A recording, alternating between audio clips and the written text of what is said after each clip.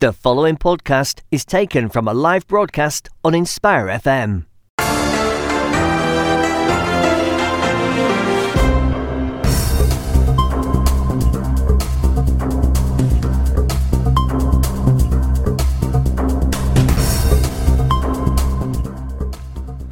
Assalamu alaikum, you're listening to Inspire FM. This is Friday Night Live. My name is Zafar Iqbal, and you're listening to a live version of Friday Night today, the 14th of Rabi al-Awwal, 23rd of November 2018.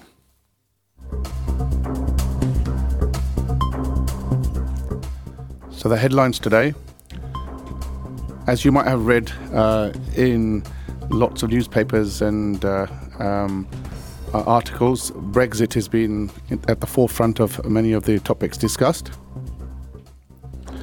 Theresa May is in Brussels to convince her European partners to sign up to a deal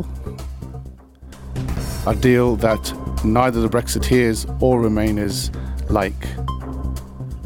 But she's adamant that this is the deal that's going to take the country forward. Inshallah, tonight we will talk about what the details are of this deal. We'll talk about what is driving this push towards Brexit. Who are the movers and shakers? Who stands to lose and who stands to win? Also in headlines today, Pakistan. Gunmen stormed the Chinese consulate today. 4 people have been killed. And there's been a string of bombings, killings over the last couple of weeks. So we asked tonight, what's the significance? Why is there an upsurge in violence now in Pakistan? Is the timing significant? We also turn our attention to Bangladesh. As the elections loom, things are beginning to heat up. So we ask the question, what is the tale of the tale? And we talk about the freed photographer. Why was he jailed? Right, interesting topics to come, inshallah. We'll have lots and lots of other topics of discussion, of topics that might be of interest to yourselves. And inshallah, we'll get expert views from people from across the countries, as well as guests in the studio. And also we'll talk about topical issues of interest locally in Luton, and also, I guess, within the UK. So I guess a lead story today is actually the bombings that took place in Pakistan, and also just general focus on activities that are happening in Pakistan. So there's been an upsurge of violence there. So we asked the basic question, is there a connection? Is there a trend? So we'll have, inshallah, some representatives of the populace of Pakistan. We'll be speaking to, inshallah, General Abdul Qayyum. He's going to give his views on what's behind the attacks, the latest attacks. And we also talk about the video that has been circulating. You must have seen it circulating on Facebook and WhatsApp.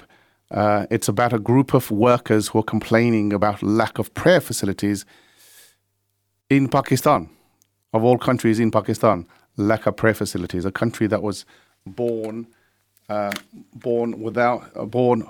with the emphasis on Islam as being the core value to set up the state. So we talked to a few people and said, well, what's that about, and why is it that in a country like Pakistan there are these issues of prayer facilities not being available, while these are widely available in the European countries. So inshallah, we're hoping to kick off on our first topic of discussion today. And we're hoping to get some correspondence from Pakistan. So let's talk a little bit, first of all, about the Chinese attack. So basically, the Chinese consulate attack in Karachi. So basically a group representing BLA, which is the Balochistan Liberation Army, claims to have attacked the Chinese consulate in Karachi. The attack appears to have been foiled, although a number of people have been killed. I think 4 people, including some police officers, have been killed. And there are some images on the websites showing dramatic scenes of police officers and army people being mobilized for that. Also, if you've been following the events in Pakistan, there was a killing of a prominent police officer from Khyber Pakhtunkhwa. He was killed in Afghanistan, or his body was recovered in Afghanistan. There was the TTP riots, basically on the back of the Supreme Court verdict of a Christian who was accused of blasphemy. And there was obviously the assassination of Samuel Haq as well, the leader allegedly the leader of the Taliban, who led a group of Taliban who led the resistance to the Soviet invasion in Afghanistan. So all of these things happen in a very short span of time. And what we want to ask, I guess, the fundamental question is why now? Why is there an upsurge in these activities happening now, as opposed to perhaps, a more relatively calm period, perhaps in the last sort of few years or so? Well, what's happening now in that region, which has precipitated this? Now we have on the line Naushad, Brother Naushad. He's a pilot and a psychologist. I think we have had him on air before. He has commented on many things, including the case of the monster who actually raped and killed a young girl. I remember speaking to each other then. Brother Naushad, Assalamu alaikum. Can you hear me?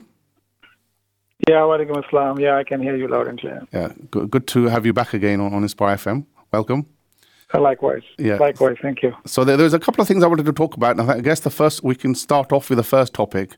And I'm not sure whether you are aware, whether you've seen, there's a group of workers in the Punjab region who have circulated a video bemoaning the fact that they're not given time to pray during the day from a factory, and appears to be a Chinese-owned factory producing some stuff, I guess, in Pakistan. So I guess I just wanted your view on whether this kind of thing is common and what's the actual law of the country with regards to prayer time in workplace. Yeah, I had a chance to look at that video, and it was pretty surprising for me. Right. Because my previous work experience, which was with the government sector for about 15 years, sure, more than that rather, and also with the private sector now, as I was working with 2-3 companies. Not only that the prayer timings are respected, but they are also dedicated prayer places. The built-in mosques in the factories are there. Okay. And I'm not very sure about the law, but keeping in view my experience of seeing most of the companies, that they do look after the religious sentiments and requirements of even the minorities, by the way. Right. So it was very surprising that how come this thing happened. I might like to add here that while the facts will still be fully known at some later stage, but if this is true, this may be because of the lack of involvement of the local authorities. Right. And I'm sure by this time, this would have happened. But may I caution here as well? Sure. By some previous experience with the government, that in order to have some misunderstandings develop between two governments and nationalities and ethnicities, because China and Pakistani people are very close to each other. Well, I think I thought that was a significant factor here, because one of the things, there's a couple of things I wanted to sort of move on to. One was a case which was highlighted on Facebook where a senior software company or a major software company in Pakistan was refusing were forcing or trying to get a young girl to remove a headscarf. And I think after the outrage, the leader of that organization was forced to resign. And again, this kind of, fits that kind of a pattern that in an Islamic country like Pakistan, we're seeing incidents like this, whereas it's less common to see those incidents, say, for example, in the UK. Yeah, it's not very common, and Right, okay. these are very segregated, isolated incidents. Right. But what's really troubling here is that whether it's over practicing or whether it is under practicing, but the adjective here or the subject here is religion. Yeah. And on the basis of religion, there are some attempts which Right. are being made to divide the country Right. and to divide the people.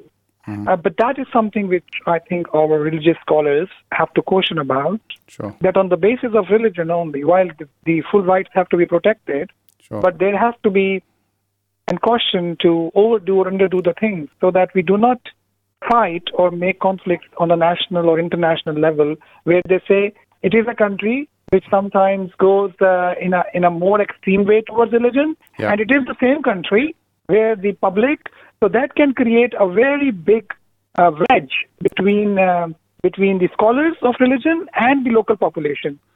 We get an impression like this, as if the local population is totally non-religious, Yeah. and it is just the religious scholars who are very religious. So where are we going? But that's not correct. Okay.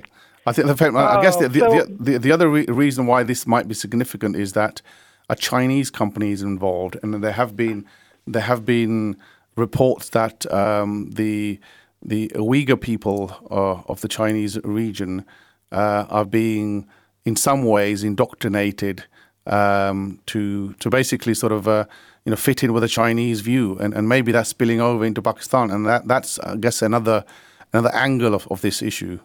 Would you?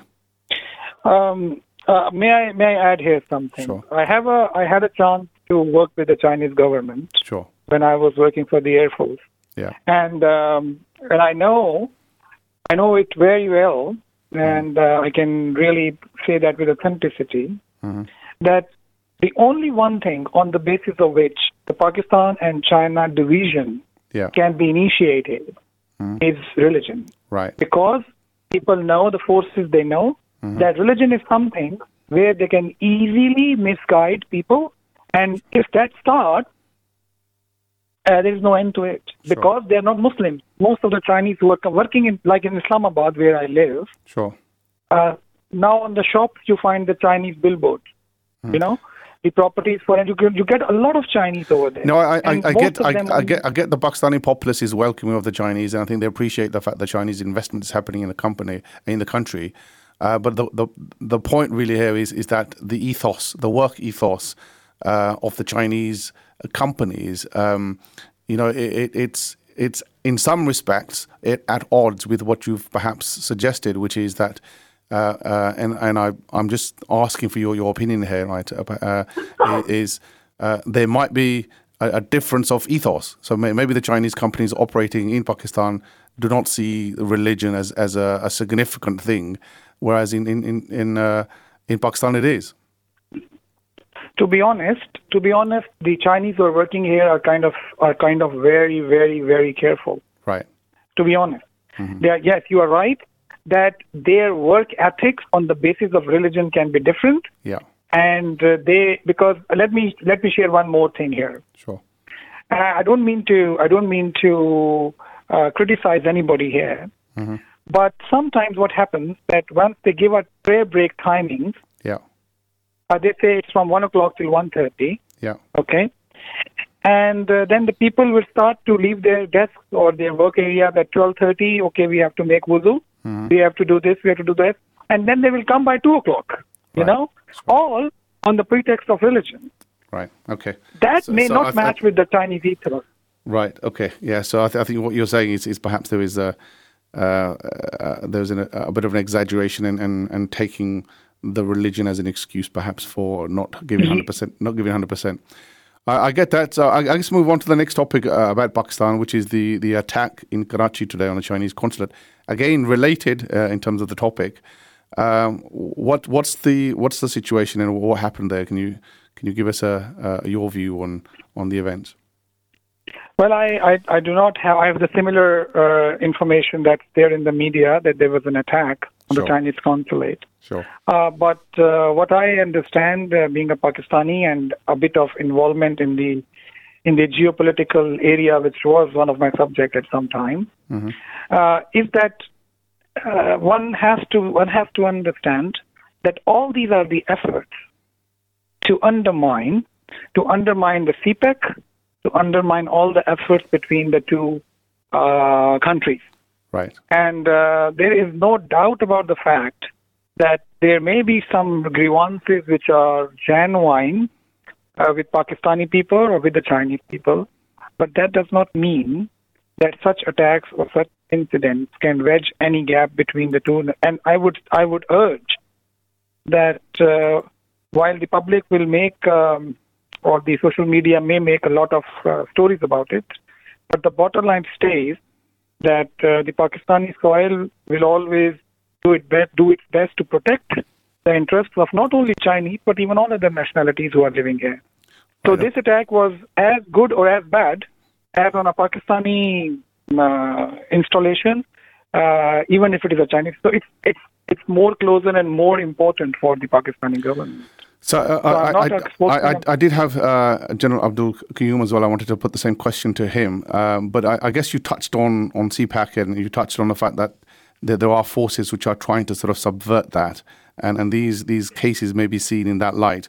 But also, I think I was curious about the timings of these things, because if you look at the last couple of weeks, there's been an upsurge of activity, I would say, starting off with the TTP riots, I guess, or and also the killing of Samuel Haq, and killing of the police officer from Khyber Pakhtunkhwa.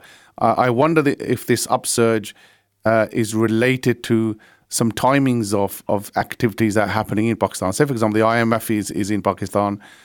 Is it directed at that, or there was an assassination of the strongman of Kandahar from Afghanistan? He was assassinated. I wonder if there's a link between all of these activities, and perhaps you may want to comment on that. Yeah, there's an old saying which says, when a butterfly flips its wings in Beijing, it creates a tornado in Texas. Right. So while this is an old saying for when the borders were very, very far away, we must understand that not only that what is happening in the Afghan elections, we had an attack every second day in the Afghan elections. We have the IMF, as you mentioned, coming here. Yeah. We have our present government, which is struggling, and not only this, but also our closeness to Saudi Arabia, and our kind of going back from our old allies, and our more inclination towards the east, and also one of the murder of that in Turkey that happened, and how the Saudi government is under pressure. So all these things are very much related. But what for a common listener who is sitting in England or who is sitting in Pakistan, what are they supposed to do? Sure. I think what best they can do is that whenever it comes to a criticism towards the government or those organizations who are responsible for the security of Pakistan, whenever it comes to that, people must have that faith that all best would be done. Right, and what best they can do is what best they can do is to kill the rumors which can lead to any kind of divisions, whether in the form of religion, whether in the form of the economical inclinations or any project that we are heading to.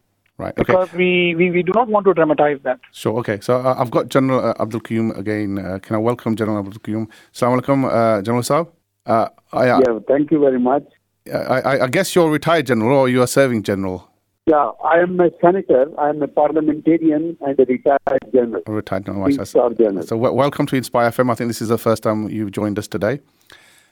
So we were talking about a couple of events actually in Pakistan. We were talking about the Karachi attacks, and we talked about some videos that are circulating around, some workers that have been denied a space to sort of worship during the day and during work time. So if I can have your comments on the Karachi attacks and whether they are significant, whether the timings of these are significant in a broader geopolitical time frame in the last couple of weeks or so. Okay, thank you very much, first of all, to give me this chance to speak to your audience. I've been to Luton before also sometime, and I visited your beautiful mosque and I met the local Pakistani community there. So I really am so indebted. Mashallah. What happened today in Karachi was so unfortunate, and it is obviously it is understood because Karachi is the largest city of Pakistan and it is the financial capital. So it is the most important city where we've been able to control militants in the last 4 or 5 years by the grace of Allah. Yeah. Now, the second is that within that city, the terrorists picked up the most sensitive target, that is the Chinese consulate, who are our partner in the CPAC, the China-Pakistan Islamic Corridor, which is a zipper for maritime and sea lines of communication and silk roads. Yeah. And therefore, there are countries which are against this, especially the United States of America and more so India.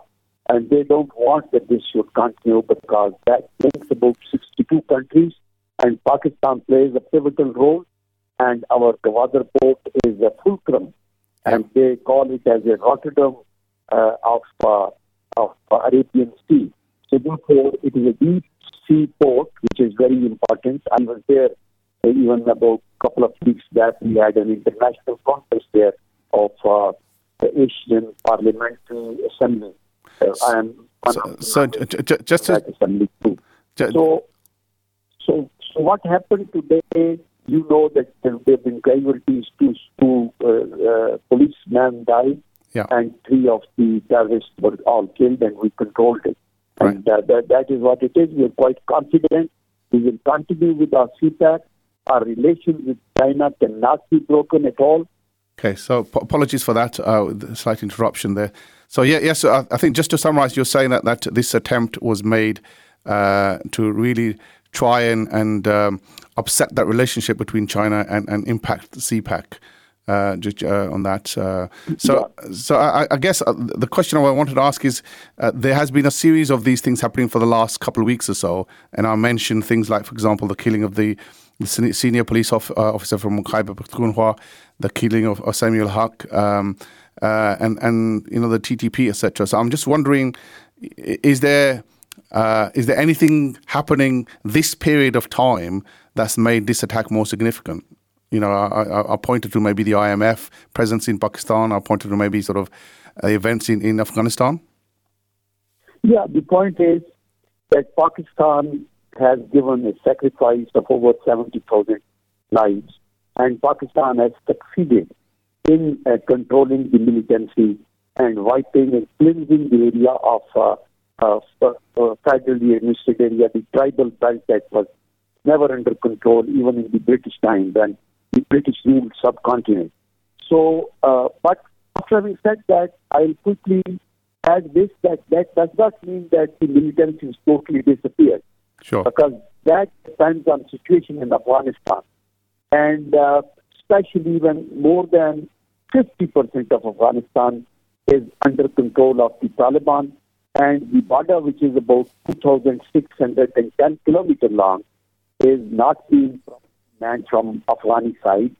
And the bordering provinces, which are bordering Pakistan, like Kunar, Nuristan, Paktia, Paktaka, Nangarhar, there is no control. There are militants there.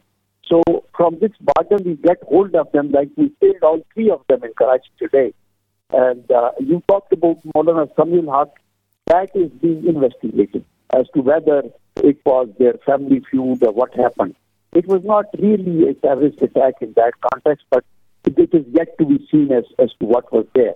Right. But okay. Otherwise, a situation about five years back told our national parade on 23rd March.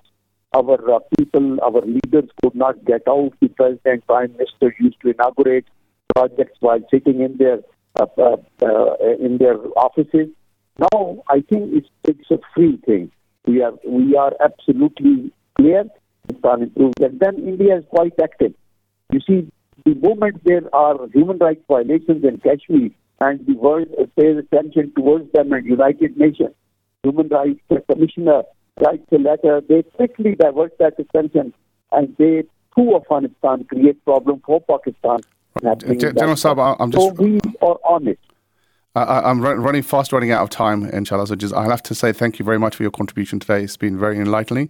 And thank you very much for taking time out to speak. I'm so grateful, sir. Very thank you. Jazakallah. Assalamu alaikum. This winter, carry out ibadah with the longer nights to pray and the shorter days to fast.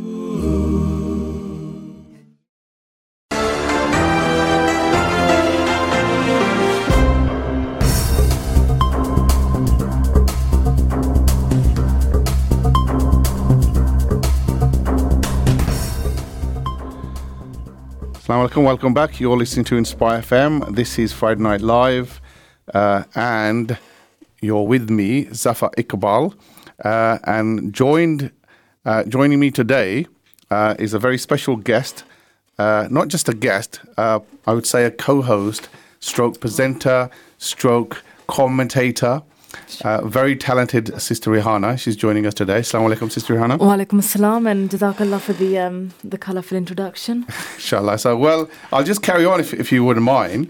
So, Sister Rihanna, as you might know, is very active in the community. She does a lot of work in the community, a lot of work for her masjid. She's a teacher in the masjid.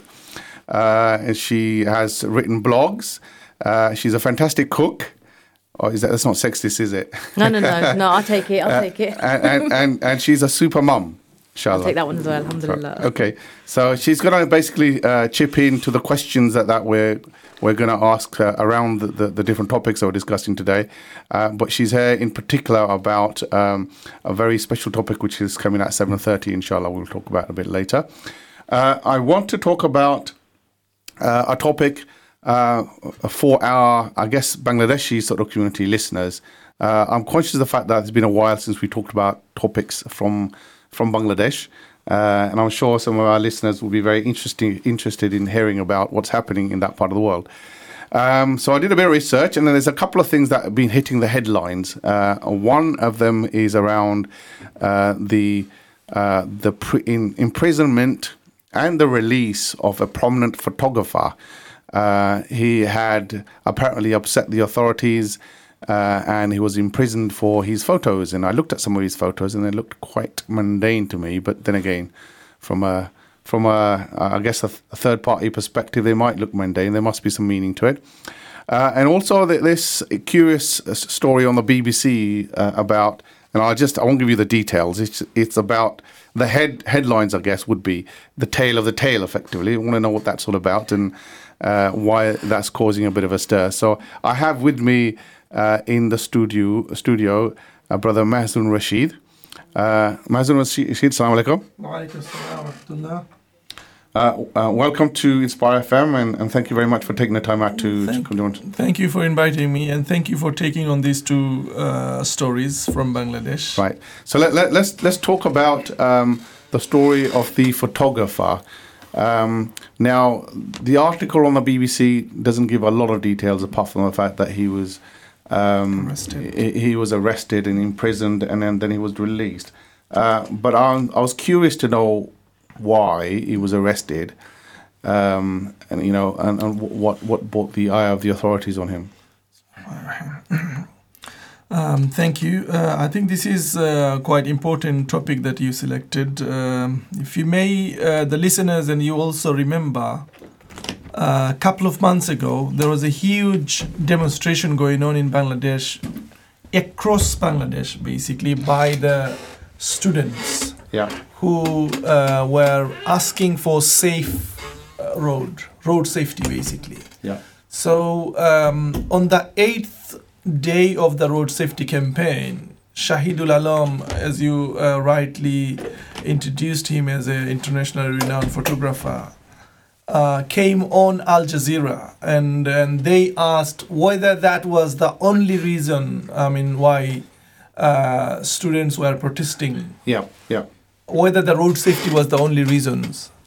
And he went on saying that no, it's not. It is just a side issue. The main issue was the government is an unelected government. Mm-hmm. So the government is an autocratic government, right. which is not elected by the people. So there is there was elections held though, wasn't it? Sheikh Hasina was elected. A stage election took place. Out of 300 MPs, 154 of the MPs were not elected at all. So right. there was only one party, one candidate, and the rest were stopped from standing. But then, hang on, did they not participate in the elections? That's why. No, 154 were declared elected. Because no, I know, but the opposition leader, the opposition party refused to take part in the elections. Yes, so the election means there will be multiple parties. Election means there will be more than one candidate. So some sort of stage election took place. Right. And as I said, 154 were not elected, but they were taken on as MP. Right. Just to give them the majority so that they can... But how could that happen? There would have been some sort of voting process. This is what, puzzling. When a government become autocratic, they become some sort of schizophrenic. Right. They want to protect themselves by any means. Right. And media was curtailed in every angle. So media has no voice whatsoever in Bangladesh. Shahidul Alam is one of the... photographer who was aligned with that Awami government. Right. He is from the left, from the political platform, yes. So even a person from his standing who is aligned strongly with Awami League couldn't take on the corruption and the extrajudicial killing. But his photos are just of fields and of buildings. Yes, but the thing is, the weight he carries, right, and then he voicing his concern on international media, right, okay. And as you may remember, he was on Al Jazeera saying that about extrajudicial killing, about the human rights violation, about the disappearances. There is not a single week or day goes by in Bangladeshi newspapers or media that you do not see someone disappeared. A white van, security forces with white clothes came and took someone, and that's it, no tail. Right, and after that, that's it. And you find the body in a river floating after a month or two.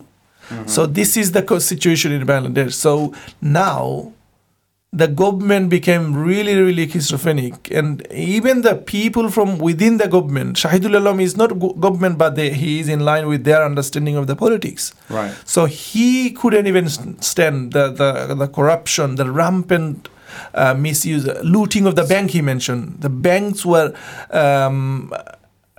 companies were formed, and the they sold it to the people, a company which worth nothing, mm-hmm. and asked the people to invest money into it, and only to rob that, basically take the money and then say companies. Well, these are allegations that he's made, yeah? Yeah, he made on international TV, right, okay. And this is why basically they arrested him. He got arrested because these were challenged, basically. Absolutely, and then he was not only arrested, he was tortured. Right. And, I had opportunity to study law. Mm-hmm. So in this country, you are on bail means you are on bail in public. You are free to do whatever you want as long as you maintain the condition of the bail. Yeah. But breaching the bail condition is not a criminal offense, by the way. Mm-hmm. Basically, they will call you back to the cell. They will be remanded you back into custody. So this is in Bangladesh, remand means you will be beaten, you'll be tortured. Mm-hmm. So no difference, he was beaten and he was tortured. And while he was coming out, people saw his, the face was bleeding and so on.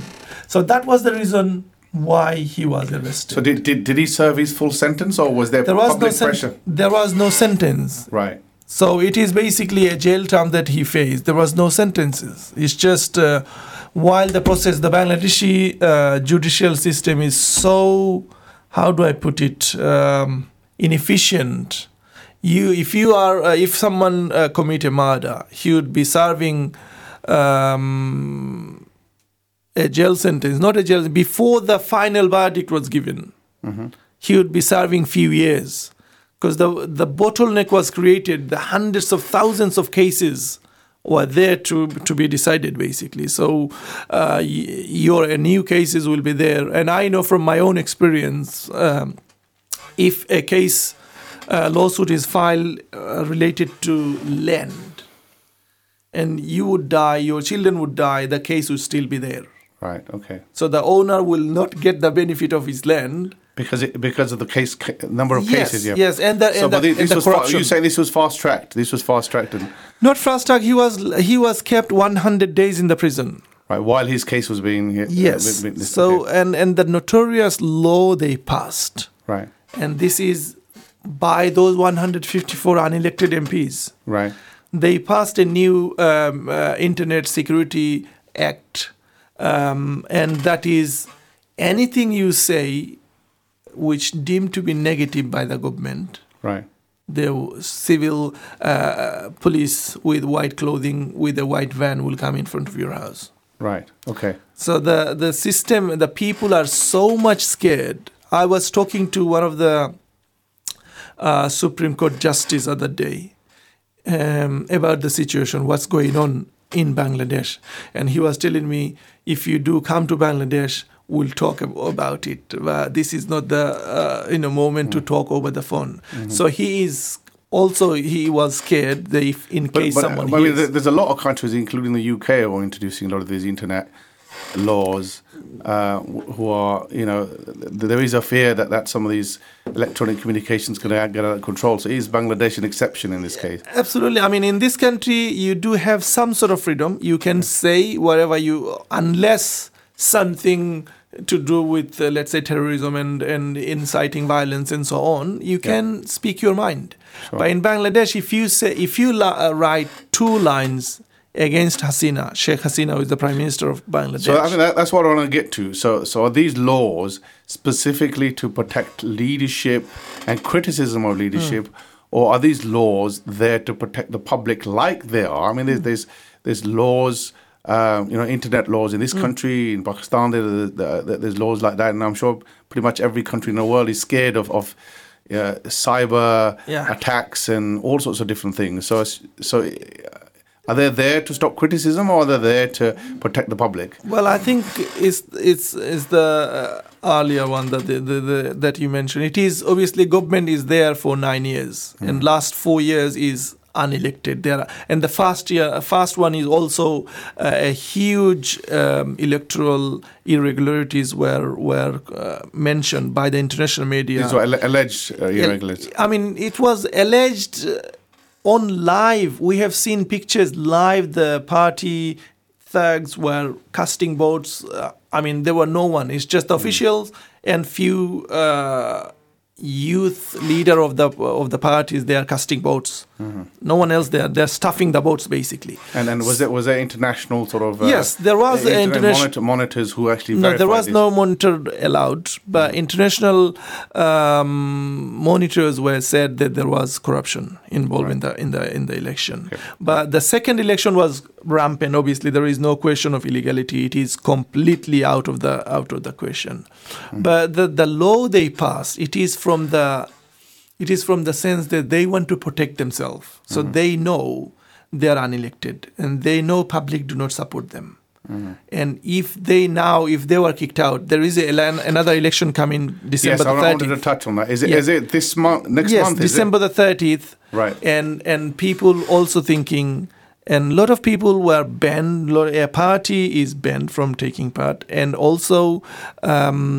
So different parties or specific parties? No, one specific party is obviously they are their sign, the emblem of the party is been banned. So Right. basically, they cannot take part.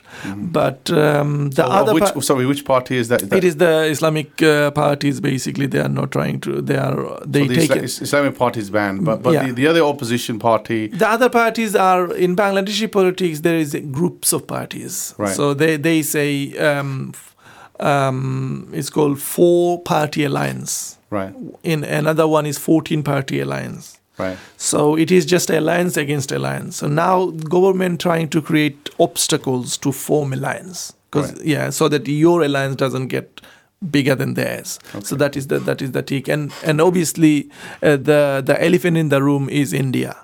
So if India doesn't want a party to take part into election, they don't they don't take part. If India doesn't want government to deal with some issues. How is that then? How does the India exercise influence in Bangladesh?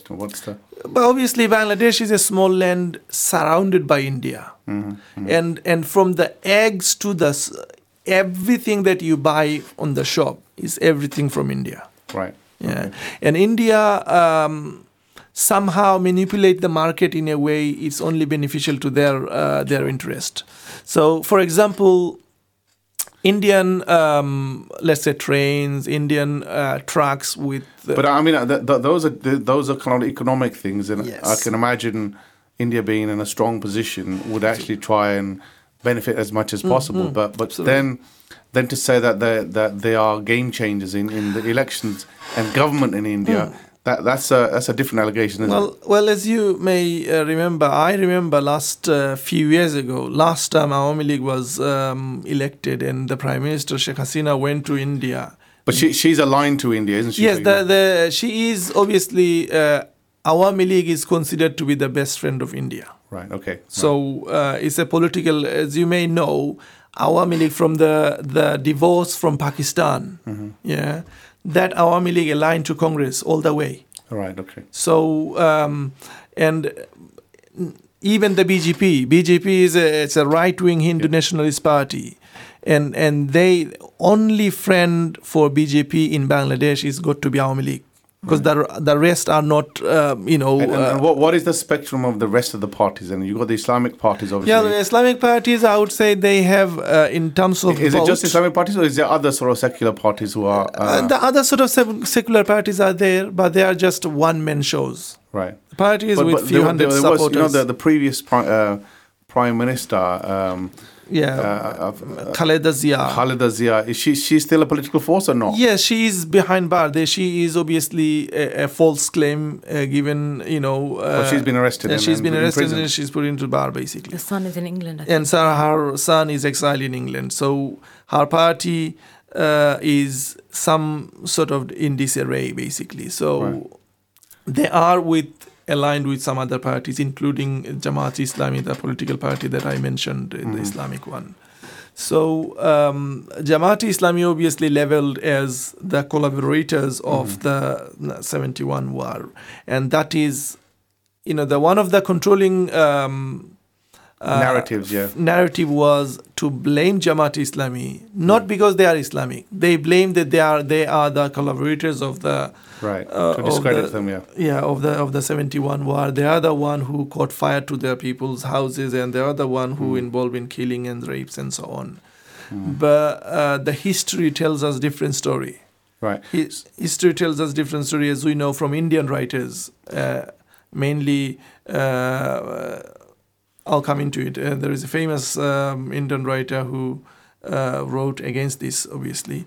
But in our point, what I would, would like to highlight that the government become schizophrenic and government is too protective now, and this is why they But enacted sounds that like piece what of you're law. saying, though, the opposition is in a bit of a disarray as well. Well, so I didn't know a lot about this, and I've spent some this afternoon reading about it. And the interesting thing is although the British media seems to cover Pakistan, Bangladesh is not covered in the same way, which I kind of looked up today because there isn't that much coverage of it.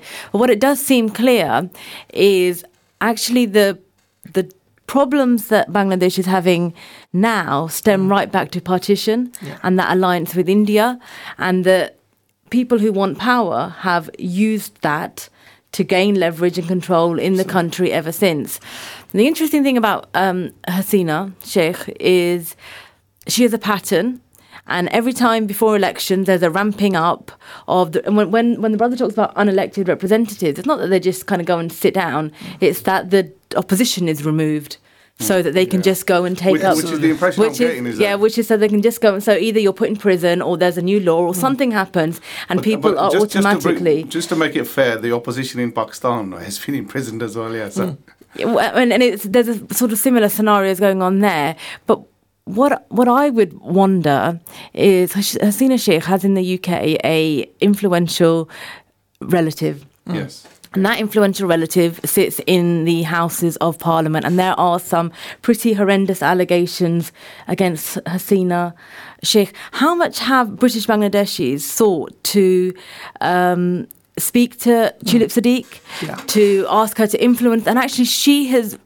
I don't know whether she still does, but in the past she has aligned herself to her aunt's party and has called herself a representative in the UK of the same party. Absolutely. I don't know whether you remember, there is a story that Channel 4 was asking her to. There was a famous two Bangladesh, one of the person who is disappeared called a barrister, another one a brigadier general who was disappeared as well, I think about 3 years ago.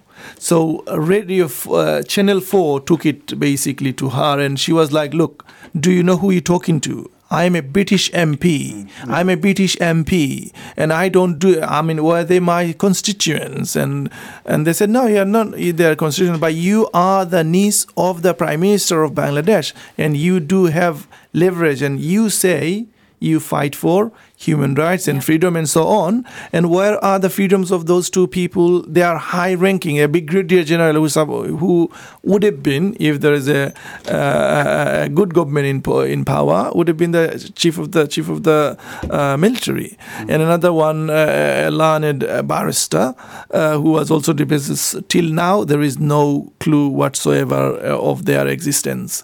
So, and she obviously completely denied that she has any connection whatsoever. But previously she did say her role model in politics is her aunt, and she went to visit Kremlin in Russia with her aunt as a delegate from Bangladesh side. So there is I guess a link. Absolutely, there is a clear connection, and I think there's a I guess maybe a conflict in terms of policy and outlook. When it comes to UK and Bangladesh, I just quickly want to turn to the next story, which is again reported on the BBC regarding this the misspelling of the word tail by one of the cinema outlets, and some massive sort of case against a financial case against the. Well, again. Look, election is coming. Yes, and they know it is all a choreographed, measured move by the government. Right. And why 40-something years gone, now why the daughter's tale? Mm-hmm. Daughter's tale is just to tell people that, look, we suffered. We did this, we did that for Bangladesh. But look, they were, the Sheikh Hasina and her family was under the protection of Pakistani army during the 9 months of the war, and Sheikh Mujibur Rahman was imprisoned or looked after in the prison in Pakistan, so they were protected. So right. Okay, sorry, I get the significance now. So the significance is this story is about Sheikh Hasina, right? And basically, it's meant to have gone out, leading up to the elections, but the misspelling has caused a little bit of I guess a sort of a saving of a face type of situation. It's not. I don't think it's taken on by the government. This is, some people who individuals. That's right. Yeah. Individual who would like to be get focused by others. Look, this is the person who must have loved Sheikh Hasina and her government. Otherwise, he wouldn't have taken on this issue. So some people try to get media spotlight or attraction by the government or her her party, and this is one of the reason I would say that the person who's saying that he's going to, So it's suing for large sums of money, isn't it? Yeah, but it's just a simple, we'll say typo. It's a mistake. And the whole film, I never, I've seen that film. The whole film is about their story, their struggle, how they gave everything for Bangladesh. But I get why it's significant, right? Because it's about a very sensitive topic. And then a typo, on a major thing could cause this, and I think I get that now. I think this is more clearer than. But if we look at the sister mentioned Tulip Siddiq. Yeah. Tulip Siddiq was a councillor in Camden Council, where she would get wages around £8,000 to £10,000 a year, but she has a property in Golders Green. She had a property in Russell Square. So if we look into it, those in the flat in Russell Square could cost up to £2 million. Right, I think we're probably going into a different tangent, obviously, but corruption. I'm running out of time. I've got about 30 seconds, inshallah. So I think it's been a good topic. It's been a learning curve for me, and I'm sure Sister Rehana did some research and we're a little bit wiser to the politics of Bangladesh. And inshallah, I think in the coming weeks and months, I guess leading up to the elections, I think we probably need to hear a lot more. And just to sort of clarify, we did actually invite a journalist from Bangladesh. He did agree to come, but could not be contacted nearer the time when we could get him on air. Right, we're going to take a short break, inshallah, and we'll be back right after these messages. You're listening to an Inspire FM podcast, making available our popular programs from our daily broadcast on Inspire FM.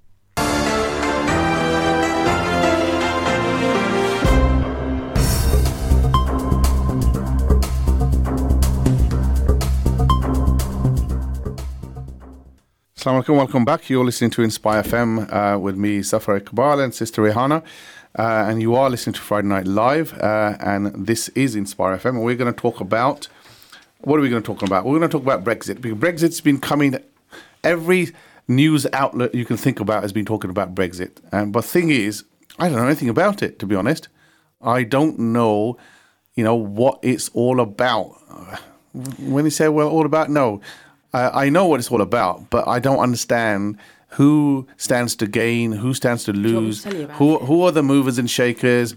So the last couple of weeks, the Prime Minister has come up with, from what I understand, with some sort of a plan, details which I don't think many people understand. The Brexiteers don't like the proposal, and the Remainers don't like the proposal, but Theresa May thinks this is the best solution, and she's gone ahead and she's trying to basically get the Europeans to buy into it, right? So that much I can understand superficially.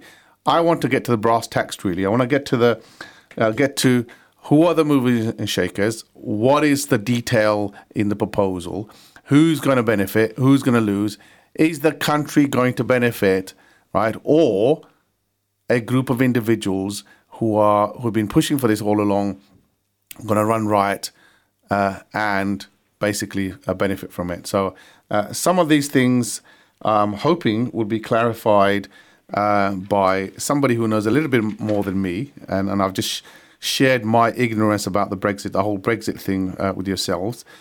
We have Dr. Stephen Barber, who's a senior, a principal lecturer and the director of the MBA at the Luton University. Welcome, Dr. Stephen Barber. Good evening, University of Bedfordshire, yes. What did I say? Bedford, did I? Luton, the old name, yeah. Oh, my word. You know something? That's written on my script sheet here. It's not my fault. I've read it out. Your age. I read it out. But then again, I like Luton anyway. I like the Luton University label. Bedford. Yes, well, it's bigger than that now, obviously, stretching beyond Luton, but yeah. Right. Okay. All right. I think I'm glad we got that out of the way. So like I mentioned, I want to get to the brass tacks of this Brexit debate.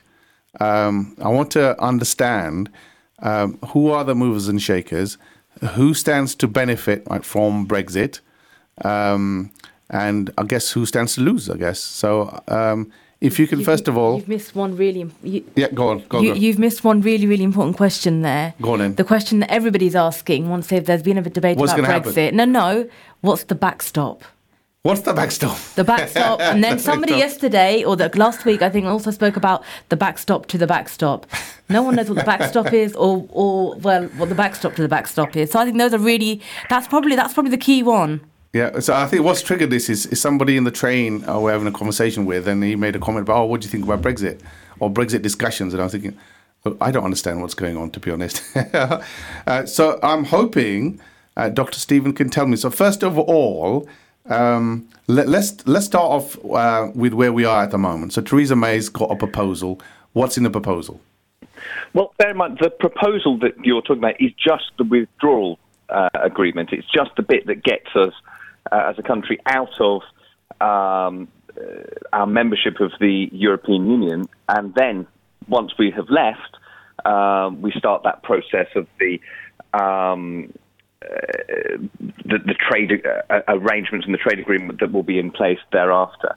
And this is 2 long years, of course, after the referendum, and the referendum, which, and I think this probably is the heart of your question, where are we and why are we where we are? Yeah. And it's because that referendum was phrased in such a broad way that it wasn't precise what it was that was going to happen. There's a more fundamental question, isn't it? Why? What was wrong with being in Europe? Why was there such a push to get out? And who is actually pushing for it? And how would they stand to benefit, really? Well, if you, this is a long question that goes right back to throughout Britain's membership of the European Economic Community as it was. But I think you can see within the Conservative Party a good 20-year sort of battle between the wings of the Tory Party, those that are pro-European and those that are anti-European, and it has at various stages threatened the cohesion of the Conservative Party. And that was the position that David Cameron found himself in as Prime Minister when he was leading the coalition, was that he had significant numbers of his own party that were quite anti-European. Yeah. And But why would they be anti-European though? That's what I'm trying to get at. So I'm thinking nobody acts without without sort of personal gain, I guess, at the end of the day. I'm thinking... Well, I mean, look, philosophically, for both the left and the right, if you mean, the kind of hard left and the hard right of within mainstream British politics, the EU is problematic for basically the same reason, and it's that it gets in the way of their... I mean, I hesitate to use the word fantasy, but it gets in the way of their kind of... utopian ideas of the politics they would like to see. And for the right, the EU gets in the way of that kind of small state, low tax, Singapore kind of model of running an economy. And for the left, and this includes perhaps Jeremy Corbyn, the EU gets in the way of that idea of being able to nationalise and plan the economy and run it in that kind of socialist way. So there's ideological reasons that you see at the periphery of British politics. The centre of British politics, across all mainstream political parties, has for a long time been very pro-European. Tony Blair was very pro-European. And of course what Tony Blair did very successfully was make the case for Britain in Europe, but actually he and many politicians, many prime ministers, including David Cameron, always failed to make the case for Europe in the UK, and Europe has long been it's something it's a very easy bit of rhetoric for politicians to roll out and criticise the EU and blame the EU for different things. And I think David Cameron himself was pretty guilty of that. It's one of the reasons why he really struggles in his renegotiation, as he tried to do before the referendum. So in 2013, when David Cameron announced that referendum in his Bloomberg speech, he did so not for real policy reasons, but he did so for his own party political reasons. Right, okay. And that was that UKIP were threatening many of his marginal seats. There were those in his party that really wouldn't stop banging on about Europe. And so to try and close down the debate, he announced a referendum, in-out referendum, that would take place after the next election. And there he was running a coalition, and he must have thought, well, actually the chances are I might not win the next election. If I do win the next election, chances are I won't have a majority. And if I don't have a majority, I'll probably be in coalition with the Liberal Democrats, and I'll be able to blame Nick Clegg, and it won't have to happen. But of course, he won a majority, and it had to happen. And so, I mean, that's a kind of potted history of where we are and where we got there, and where ideologically there are pro and anti-Europeans within the political spectrum. So, hi, Stephen. Just you've given us a nice little history there, but here we are, two years down the line from Vote Leave EU. Theresa May has come up with this plan, and we have slowly seen government kind of sort of fall away around her. What happens now? Well, nobody knows. Nobody knows. The honest answer. But what happens now is that Theresa May has come back with a proposed withdrawal deal. And having kind of maintained this line for 2 years of Brexit means Brexit, which was, of course, meaningless, but actually has sustained her for 2 years, has come back with a deal which has actually for once united both wings of her party, because both the Remainers and the Leavers in her party both think it's terrible. And they think it's terrible in a sense because, for the Leavers, actually, it doesn't. For them, they're not leaving. Yes. You know, they still have to be part of the European institutions to some extent, and certainly have to fall under the jurisdiction to some degree of the European Court of Justice. Still have to abide by rules. And for the Remainers, you think, well, why are we doing this? What we're doing is remaining within certain parts of the European Union, and actually maybe still enjoying some of the benefits, economic benefits of being a member of the European Union, but we're giving up, importantly, our voice. We're giving up our say, our place at the table, our votes, our MEPs in the European Parliament, commissioners on the Commission, and the voice on the Council of Ministers. Why would we do this? It's actually putting us in a much weaker position, a palpably weaker position than it was before. And interestingly, even Dominic Raab this morning, the former Brexit secretary, had said, well, actually give me a choice of Theresa May's deal and remaining, and bear in mind he's an ardent Leaver, I would just remain. There is no benefits from this deal. So she's left with the position of having to bring this to Parliament. There is clearly no majority in Parliament for, or maybe not clearly, but it doesn't look like there's a majority in Parliament for backing this deal. And that puts her in a very weak position, which is why you've seen her over the last few days trying to appeal over Parliament, over her party, and appeal to people to back this.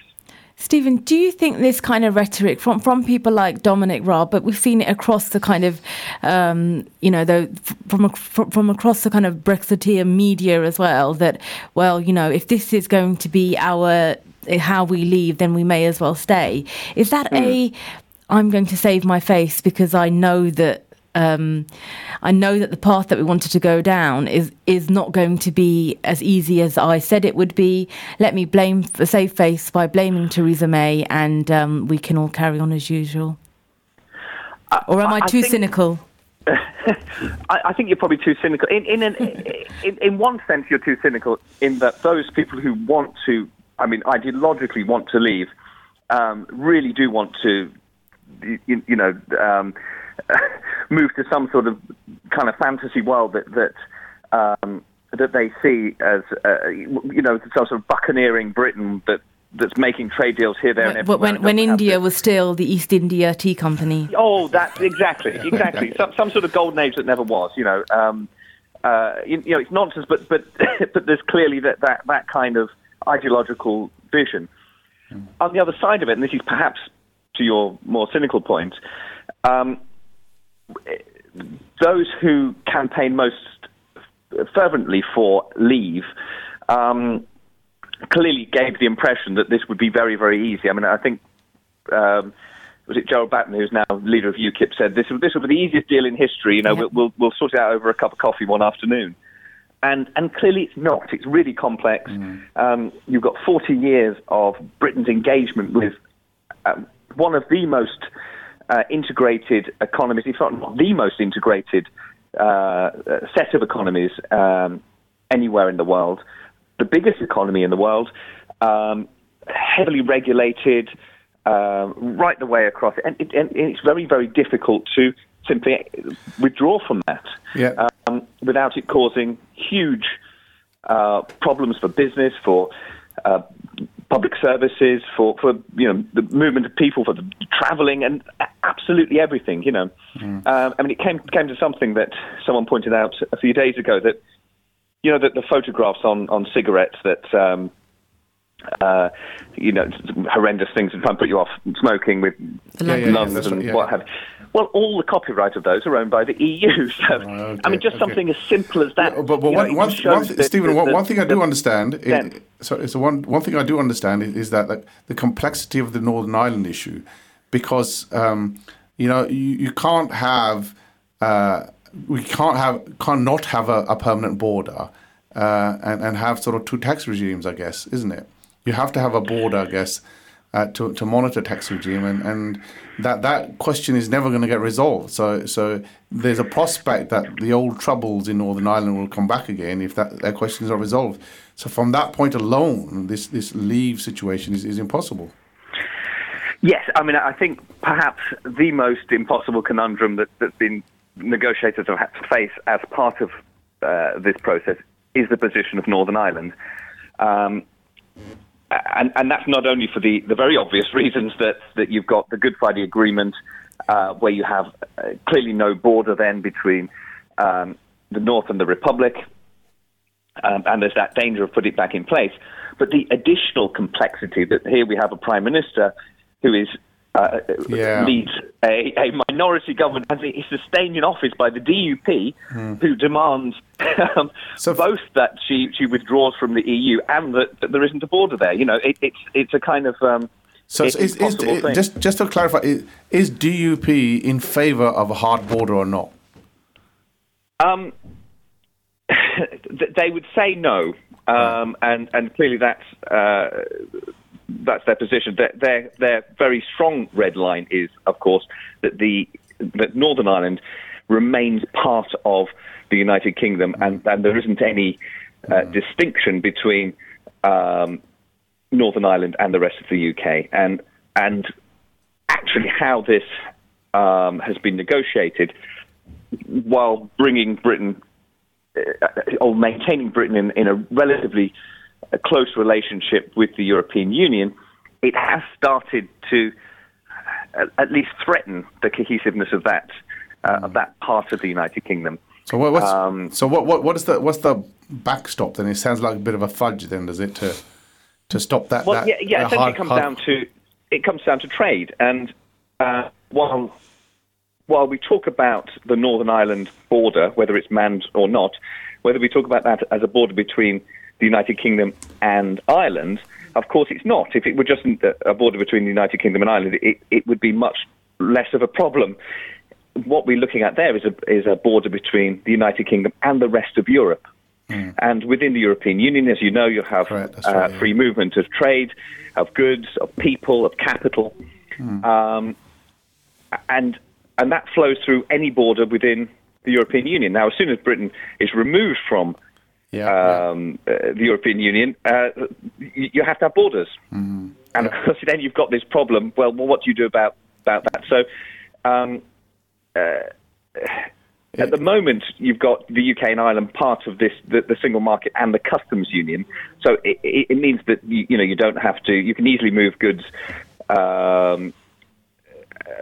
across borders because they have the same standards, the same customs standards. Sure.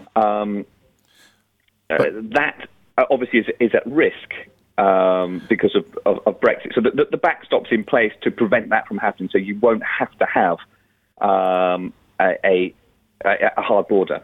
Right. So I think it's from the sounds of it, it's like a bit of a fudge, really, isn't it? Because like so you have to have a border, whether it's hard or logical. But where do you draw it? Do you draw it north and south, or you draw it within the Irish Sea, I guess? You can't draw it down the Irish Sea because not Exactly. just the DUP. Actually, the Conservative Party itself won't accept that. So you've got essentially you've got a fudge, which at the last resort, and I think the Prime Minister tried to describe it as some sort of insurance policy, but at the last resort, Northern Ireland maintains those sort of customs arrangements with the rest of the EU, and politically that's unacceptable to Scotland for a start. Not just the DUP, but unionists in the Conservative Party as well. Right. Okay. No, I guess I think that the Scottish nationalists have been making some noise as well, haven't they? In terms of, Sorry, who have the Scottish nationalists? Because if Northern Ireland gets that special deal, then why doesn't Scotland get that special deal? Quite, yes, Right. indeed. And you know what? And you could make the same case for, perhaps in slightly less nationalistic terms, but you could make the same case for London. Yeah. Which that has would a be odd, greater wouldn't it? population than all of them combined, and a much bigger GDP, and of course overwhelmingly voted to remain. So, you see this different parts of the UK saying, well, actually, this isn't what we voted for. And if Northern Ireland has special treatment, then, well, hold on, we can't accept that. And that's, again, not just coming from the Scottish nationalists. You see that coming from Scottish Tories, Ruth Davidson's Scottish Conservatives have been making that point, who generally are very pro-European. So one other thing I've noticed really is that one of the appeals, I guess, to the fringe of the UK population is around, stopping the European immigration to UK, and getting control of the borders. Now, from all I've been hearing, is that's driven by the fact that there's lots of Eastern Europeans coming to the UK. Well, we'll put a stop to that, but we're willing to open up the borders to the rest of the world. So that doesn't make sense, does it? Well, I think it's a lie. That's why it's a lie. Well, I think it's undeniable that in that referendum campaign, the most powerful message that the Leave campaign were able to mobilise was essentially around free movement. It was around immigration. Yeah. And you'll know that for many years now, David Cameron's government announced something that it knew it couldn't possibly achieve, but it announced it because the announcement was popular, which it was going to bring immigration down to the hundreds of thousands, if you remember that. And of course, it couldn't have been achieved. Or it could have been achieved, but or it could have been achieved, but not without causing, economic problems. But even when you look at immigration figures, economic migration figures to the UK, about half of it has historically come from within the EU. The other half comes from the rest of the world. Yeah. And so you see, despite the rhetoric, actually British governments have been very reluctant to reduce... absolutely, because the population is declining. The population's ageing. Business wants certain skills. Skills come from all over the world, different sorts of computing skills and engineering skills and whatever it might be. So government hasn't actually reduced the amount of immigrants coming from the rest of the world, let alone from within the EU. What Theresa May has been sort of triumphant about in the last few days is saying, well, we now get control of this ourselves, so we can set it ourselves. My guess is that it will be set at pretty much the same levels as it was before. And actually, if you want to reduce immigration, as we saw 10 years ago, there's quite a straightforward process, and that is you have a massive recession. And that reduces net migration. And of course, one of the consequences of certainly a disorderly Brexit could well be a slowdown UK economy, the economy and economic growth. So, undoubtedly that would be a consequence of it. Stephen, Theresa May's premiership has been a pretty eventful one. Universal credit, poverty, international terrorism. She has had a lot on her plate, but undoubtedly Brexit will be kind of the enduring legacy of her time in government. How do you think history will remember her? Oh, goodness. I mean, prime ministers, when you look at the history of prime ministers, they often get you often get the kind of revisionism. So those that were unpopular on the day actually get looked at again afresh, and those very popular ones get looked at and say, well, actually, they weren't as significant. I think you're completely right, though, that there is one issue, and that she will be the Brexit prime minister, whatever happens, and her name will forever be linked with. Really, whatever's going to happen in the next few weeks and months. It could have been Dominic Raab, right, who would have been famous for actually putting that forward, but he's kind of bottled it, isn't he? Well, I mean, I think what was clear from his resignation, interestingly, he drafted some of it, didn't he? Well, that would have been the point. That would have been his job, one would assume, yes. Because you would have expected him to have read this before it had come to cabinet. Right, Clearly, he hadn't been that involved in the drafting. Well, he didn't know about the Dover border, so No, but he didn't know that Dover was a port, was it? No, but, whatever it was. Right. Okay. So I'm just going to make one. You could call this a cynical comment, right? But I want to ask you to make a prediction, basically, right? So last time Britain tried to join the EU mechanism, do you remember that? I'm old enough and young enough to remember. The exchange rate mechanism. Exchange rate mechanism. Yes. And there's one man, right, who benefited hugely from that. George Soros. George Soros. He made billions from that one day. Are you going to make a prediction who's going to be this time then, when UK pulls out? I'm not sure that there's the opportunity to speculate in the same way, because the exchange rate mechanism was all about. But is that currency betting and all of that, isn't it? Do you know? But they were betting against the government, so the government was trying to maintain the level of the pound. George Soros was betting that they couldn't, and George Soros got it right. I don't think there's. I think the greatest risk that we're facing now is that there could be a really disorderly Brexit, and it could have serious implications right across the economy. And well, we're going to have to that level of uncertainty is what I think most business fear. Right. Okay. I'm running out of time, Dr. Stephen. I'm going to have to thank you very much for in enlightening half an hour. I think a little bit more wiser, but not completely wise, I would say. We'll have to have you back. We'll have to have you back. I probably need to go on a course to try and understand all of Brexit.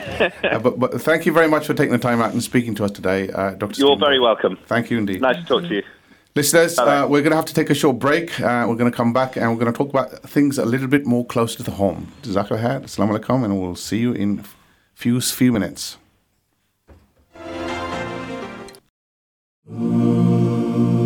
Get your car serviced. If your car is due for a service, get it done before winter. This show was played live on Friday night. Now we are going to play the repeat of Friday Night Live. Please do not call or text to participate in the show. Any announcement made in the show may now not be applicable.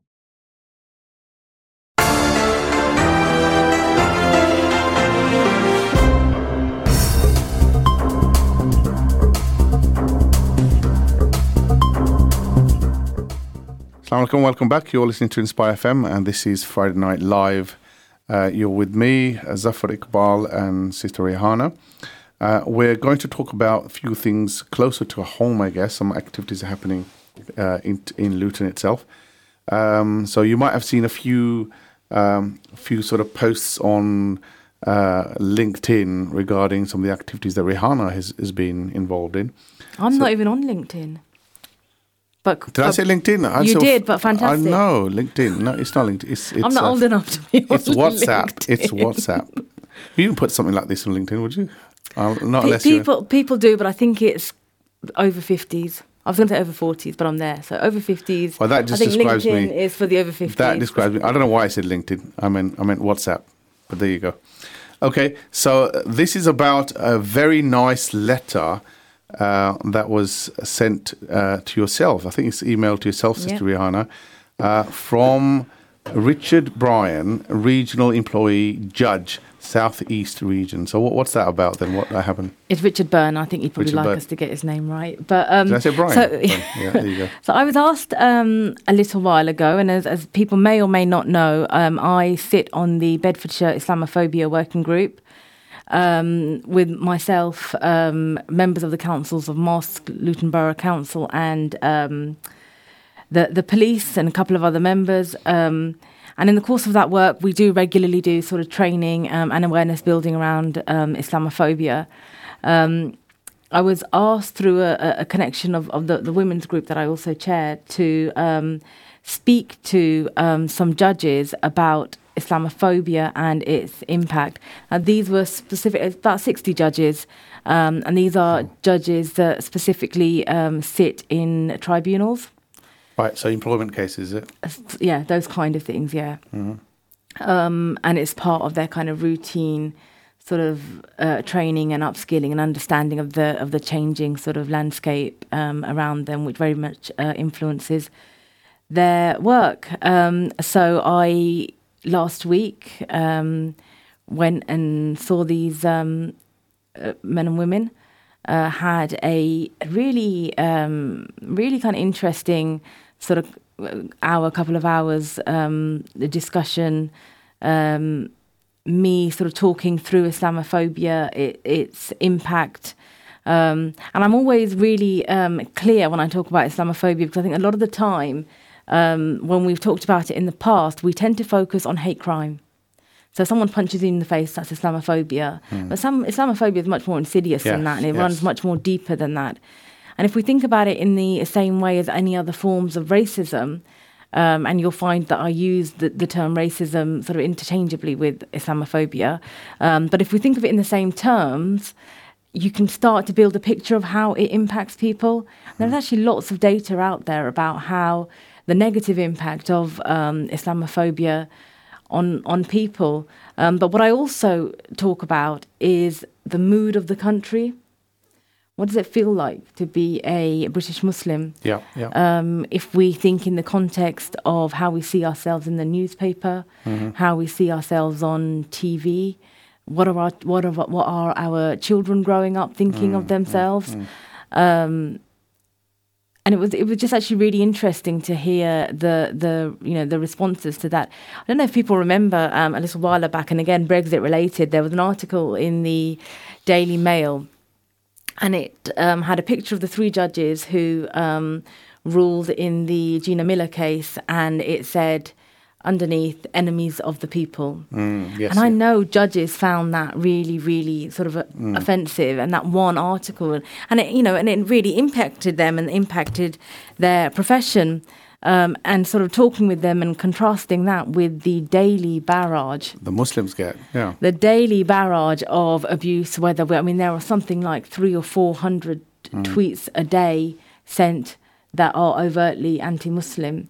The drip feed through the media, whether it's direct or indirect, TV programs. If we see ourselves in a drama, I'm either going to be a really repressed woman who by the end will throw my hijab off in a jubilant dance, or this kind of really, again, subdued mum of the terrorist kind of, So these are our points of contact. If you're not in the Muslim community, that's what you see of us. So it's important, obviously, that we go out and talk about those things, and that's exactly what I did. And I hope that it was. This session, where was it held? Is it? So I think they have them all over the country, but this particular time I went up to Cambridge. Oh, you actually went to, and it was like a proper hosted event, and you talked. It's I'd say it's part of their normal sort of training and development, and mine was one input into that. Yeah, and I think that letter kind of alludes to the fact that I think what you talked about did connect with them. I really think. I think it's very difficult, when you. When you're not from a community, or when you're not from a minority community, I think other minorities can it's easier for them to get there. But when you're not from those communities, it's difficult.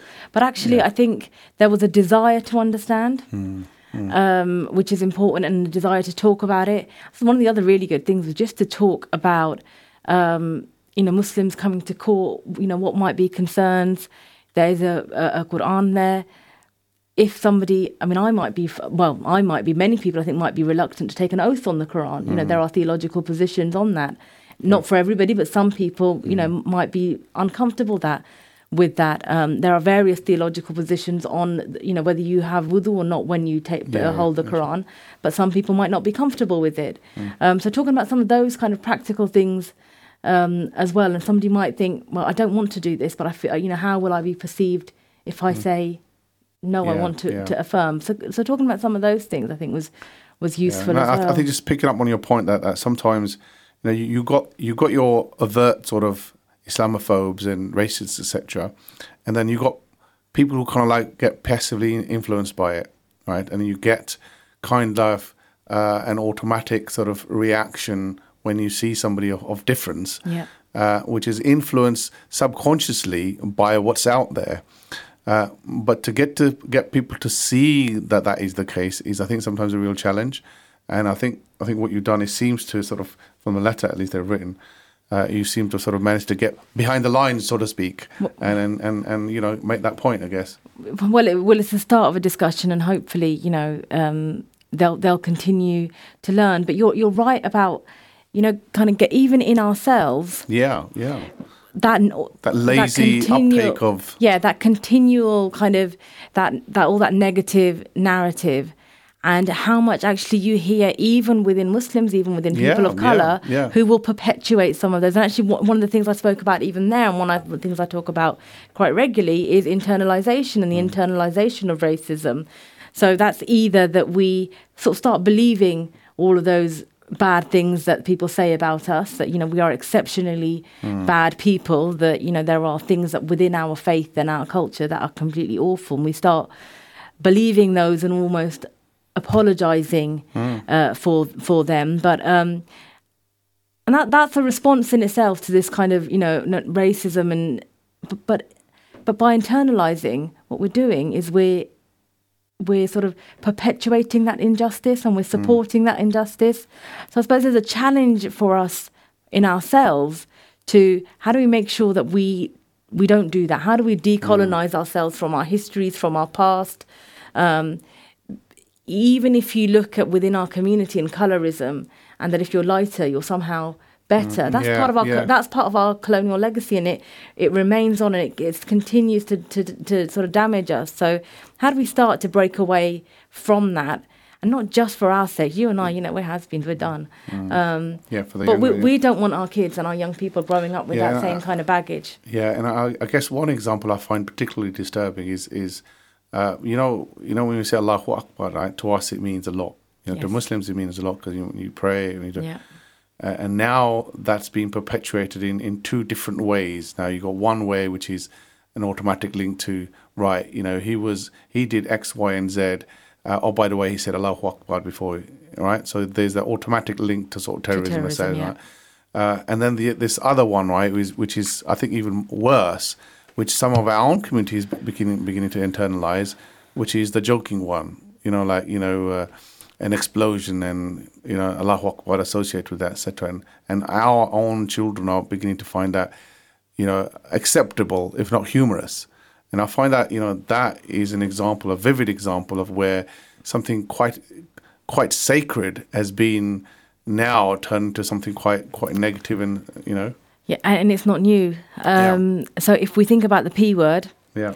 And people and the relationship of our generation, maybe our parents' generation, with that word, and how it is used so openly and fluidly by young people. Well, even the N word. If you look at the N word, right, it's becoming. Do you know? It's part of a conversation now, isn't it? And I'm sure there's lots of people out there who paid with their lives to trying to get away from all that. It is, and although I can't police the black community, and I know there are many in the black community who feel like they want to reclaim that, and that's a discussion for them to have. But certainly, if you are Pakistani, if you are South Asian, and you use that word, I would encourage you to think about the history of that word, why it was used, and the damage that word did. And what I want more and more young people to do, is just to feel confident and proud of who we are. We are an amazing people. You know, we come from, you know, just splendid stock. We are just, you know, the thing I say to young people, you talked about the masjid, the thing that I say to my young people all the time is, you are glorious. Remember this. And, you know, we need to keep finding ways of reinforcing that, but pushing back on the negatives. I think for some people, internalization is a coping mechanism and a way to push forward through life. Move on. And often, sadly, you know, some of those, you know, we get really excited about people from our own backgrounds taking positions of power, but some of those people have got there through internalizing racism, and then you see it being perpetuated. And I think what you're saying also is against. Moving on to I'm talking about Sajid Javid, yes. Yes, segue into Sajid Javid and his comments regarding... And others, and regarding... and another, probably don't want to talk about him, but Sajid Javid... We can say his name. I mean, you know, it's not haram completely. You know, Majid Nawaz, our brother Majid Nawaz, and it may, you know, we love him for the sake of Allah, but we have concerns about the way that he, you know, some of the things he says, and that, you know, actually... When you look at Majid, he is a massively intelligent man. He, for me, it's just lost potential, you know. And his way of reconciling himself with the world, with this internalization. But internalization by throwing the rest of us under the bus. Well, it's really, reinforcing really that link, isn't it? It's reinforcing the fact that, okay, well, yes, there are people of that type from within the community, but that means all of us. Yeah. And it's that internalization, I think, which is dangerous. And I think there's nothing wrong, right, to come out and blast and lambast those people and you know, criticize the hell out of them, and that they're not, you know... they're not the people that perhaps, you know, you would want to be associated with. There is that association, right? But, you know... So I think, just to give listeners some context, Majid Nawaz's organisation, the Quilliam Foundation, produced a report last year that essentially created a causal link between Pakistani men and what they describe as group-based CSE, which, by the way, is not any definition under law. That report has been seriously criticised by some heavyweight people, but people with real power and influence like Sajid Javid have picked that up, and you know, he said that he's going to have a... Well, he's ashamed of his being himself, effectively, isn't it? I'm one of that community, and This is the thing. So he weaponizes his Asianness in the sense that because I'm Asian, I can say this, but I'm not one of those Asians. He then pulls himself away. He exceptionalizes himself. It's all the other ones, not me. I'm your good Muslim. And as I say, that's a really, really. I mean, it's a narrative that perpetuates oppression and injustice. But it doesn't necessarily mean that we move away from criticizing those people who carried out the act. And I think this is another thing that you picked up on, because you're part of this Faces group locally, and then you're in a blog effectively to say, well, these people, they're evil. They are effectively evil. They're a curse on humanity, effectively. You know, with the things they do. But making that connection, right, means everyone's part of the same boat, effectively. So the purpose of my blog really is to draw a line under... If we really care about children, we've got to really care about them and put them... So this blog is on the Faces website, right? Yeah, the blog is on the Faces website, and you can see it on the Inspire FM page. You can see it on the Faces, which is Faiths Against Child Sexual Exploitation page. And the purpose of it really was just to draw a line under this discussion about are British Pakistani men essentially en masse abusers, or are you more prone, because of the colour of your skin, because of your ethnicity, to be a perpetrator of this type of offence? the reality is that what that discussion does, and I'm not saying for 1 minute that there are not men of Pakistani heritage like myself, who are not Muslim like myself, who don't commit these crimes. That they are, but they are not motivated by the colour of their skin. They are not motivated by their ethnicity, and they're not motivated by their religion. And that if we spend our lives talking about brown men abusing white girls and on-street grooming, we are missing a whole load of other perpetrators. Absolutely. Who we are letting get away scot-free. And we are letting down a whole load of young children we've taken the eye off the ball. Street grooming is an awful thing. We've heard, you and I have both heard personally from victims and families of victims. Right. It is absolutely harrowing what's happened to those young women, but actually boys as well. But it is one part of the puzzle. And there is so much of CSE that happens peer on peer. So that's one young person exploiting another young person. And there is so much, and I know parents out there will hear me say this and they will nod their heads. It's happening online. Again, often, with their peers. And we've got no idea of the scale of that. But, we can guess that it's pretty huge. We dismiss some of it, as boys will be boys and boys sending around pictures and why did girls do it and that kind of thing. But, all again, which is just adds to the pain that, young children are going to. But we need to focus on the whole problem. And it's not denial to say that we have to look after all of our children. Yeah.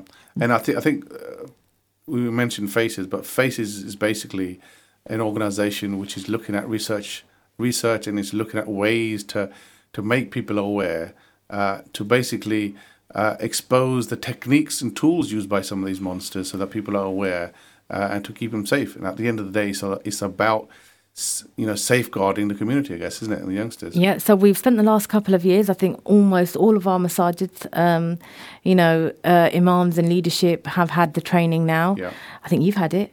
Yeah, I think so. Got a certificate somewhere. And I know Brother Tariq has had it. So from lots of our organisations have had the CSE training. We're now moving on to think about actually how can we talk about this with our young people. I'm developing at the moment a resource to use with Muslim young children. I think lots of the sort of information out there didn't really fit in with the lived realities of our young people. I've lived reality with lots of young people, to be honest. But I'm developing a resource, very nearly ready. Hopefully, we'll be start delivering in the new year to Muslim children in a way that sort of recognises the value that our culture and religion can bring to safeguarding our young people. Absolutely. So actually, moving on again around the general theme of Islamophobia, you mentioned there's some more events that so it's Islamophobia Awareness Month.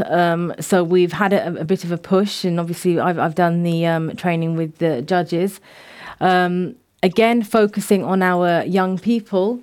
Later on next week, we are having a workshop for those who work in the education sector to look at Islamophobia in schools, or the impact of Islamophobia on children that schools may sort of interact with. So even if it's not happening in schools, but I can guarantee you that it does, that our young children and our young people and our children are being influenced by it, and talking to teachers about how that might manifest itself, how that might impact them, and what can be done to support young people and families.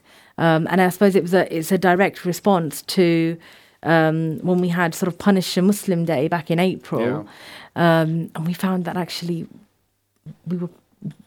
we did okay in this town actually, because we sit down and we talk and we get on with things, but it left us thinking that actually we don't think our schools are well equipped enough to understand the impact I would say of it. Not at all, and I don't think Islamophobia specifically is actually being considered as part of safeguarding at all. I think generally it is in a broader category of racism and a difference and whatever, but not specifically. Yeah. And I think what will be useful is recognition that this is another evil in society. And as with safeguarding from other evils, there is a case to be made about. Yes. So I think that schools would say that we do. So obviously they talk about the various strands, and religion comes in that, and obviously Islamophobia comes into that. But I think it's important to mention Islamophobia. I mean, you can talk about religion, you can talk about difference, and you can talk about, but you know. But what I think they don't do is actually recognize it when they see it, because I think so much of the discussion has been about really overt Islamophobia. You know, someone punches someone in the face, they call them an effing terrorist, and we'll see that's Islamophobia. But actually, a lot of it happens in much more subtle ways. It can happen through exclusion. It can happen through jokes. So there's that side of things, but also to try and get teachers to understand, how does this daily barrage that we talked about before of negativity affect our young people? And you know, one of the indicators of that, right, of how young people feel and how Islamophobia actually, you know, internalizes some of the negatives, is you find out when children are asked to write stories, what are the names of the characters? Do they choose a Muslim name in the character or not? And if they don't, there is a problem there. There's a problem that child is not feeling good about themselves being a Muslim, being whoever they are.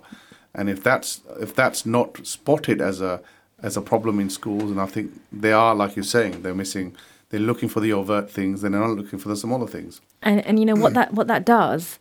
You know, I had my CSE hat on earlier, and I'll put it back on now. But it's just as relevant to all other kinds of issues. That when children don't feel confident, when their self-esteem is low, when they don't feel valued, then that leaves them vulnerable to all sorts of negative influences. And actually, the resource that I'm developing for FACES is all about saying to young people that the person that you are and all of those parts of your identity, your faith, your culture, you know, the way that you eat, the way that you drink, all of those things are brilliant. That you know, they are who you are, and you don't have to separate off those different parts of your identity in order to be valuable. All of those things are part of what give you value. The interesting thing is that if a person or a child was 100% at ease with that messaging, you know, who they are, what they are, they'll be less sort of vulnerable to messages of difference, messages of hate, and messages of. I mean, I would suggest it's the same even with things like, you know, young men who fall into gangs and that kind of you know. So that's what the whole program is around. Really, is just trying to get our young people to value themselves and make better choices. But I think generally the way the discourse has gone over the last 5 years or so is actually moving away from that, isn't it? It's moving away. So instead of valuing somebody for who they are, it's now much more about messaging, and it's much more about sort of core, unifying, cohesive sort of values, rather than not saying that they're not important, but I'm just saying that. Rather than value the individual, this is more of why okay, you need to fit these categories because you need to buy into these values. Yeah, and so you will know one of my pushback over the years has been yes, we can value the things that we share. So we have lots of shared values, but actually we are different as well. And that difference is part of what makes us brilliant as well. And if you hide that difference, right, you are actually denying yourself. You're damaging yourself, and that's what we you know, our young people are being damaged by that sort of narrative. Even when I was training these very intelligent people, these judges, one of them asked me the question when I introduced myself. I introduced myself as one of the descriptors I used was I'm Pakistani, and he asked me that where were you born, and I told him that I was born in the Royal County, and he said, but why did you call yourself Pakistani? And my message to him and to anybody listening is that we can be Pakistani or Bangladeshi or whatever we are, and Muslim and all of those other things, and still be glorious and wonderful. Indeed. I think with that we'll have to end today's discussion. Jazakallah khair, Sister Rihanna. Until next week, Jazakallah khair. Assalamu alaikum. Thank you for listening to our podcast. Why not tune in to our live stream at inspirefm.org and follow and subscribe to our social media platforms at Inspire FM Luton.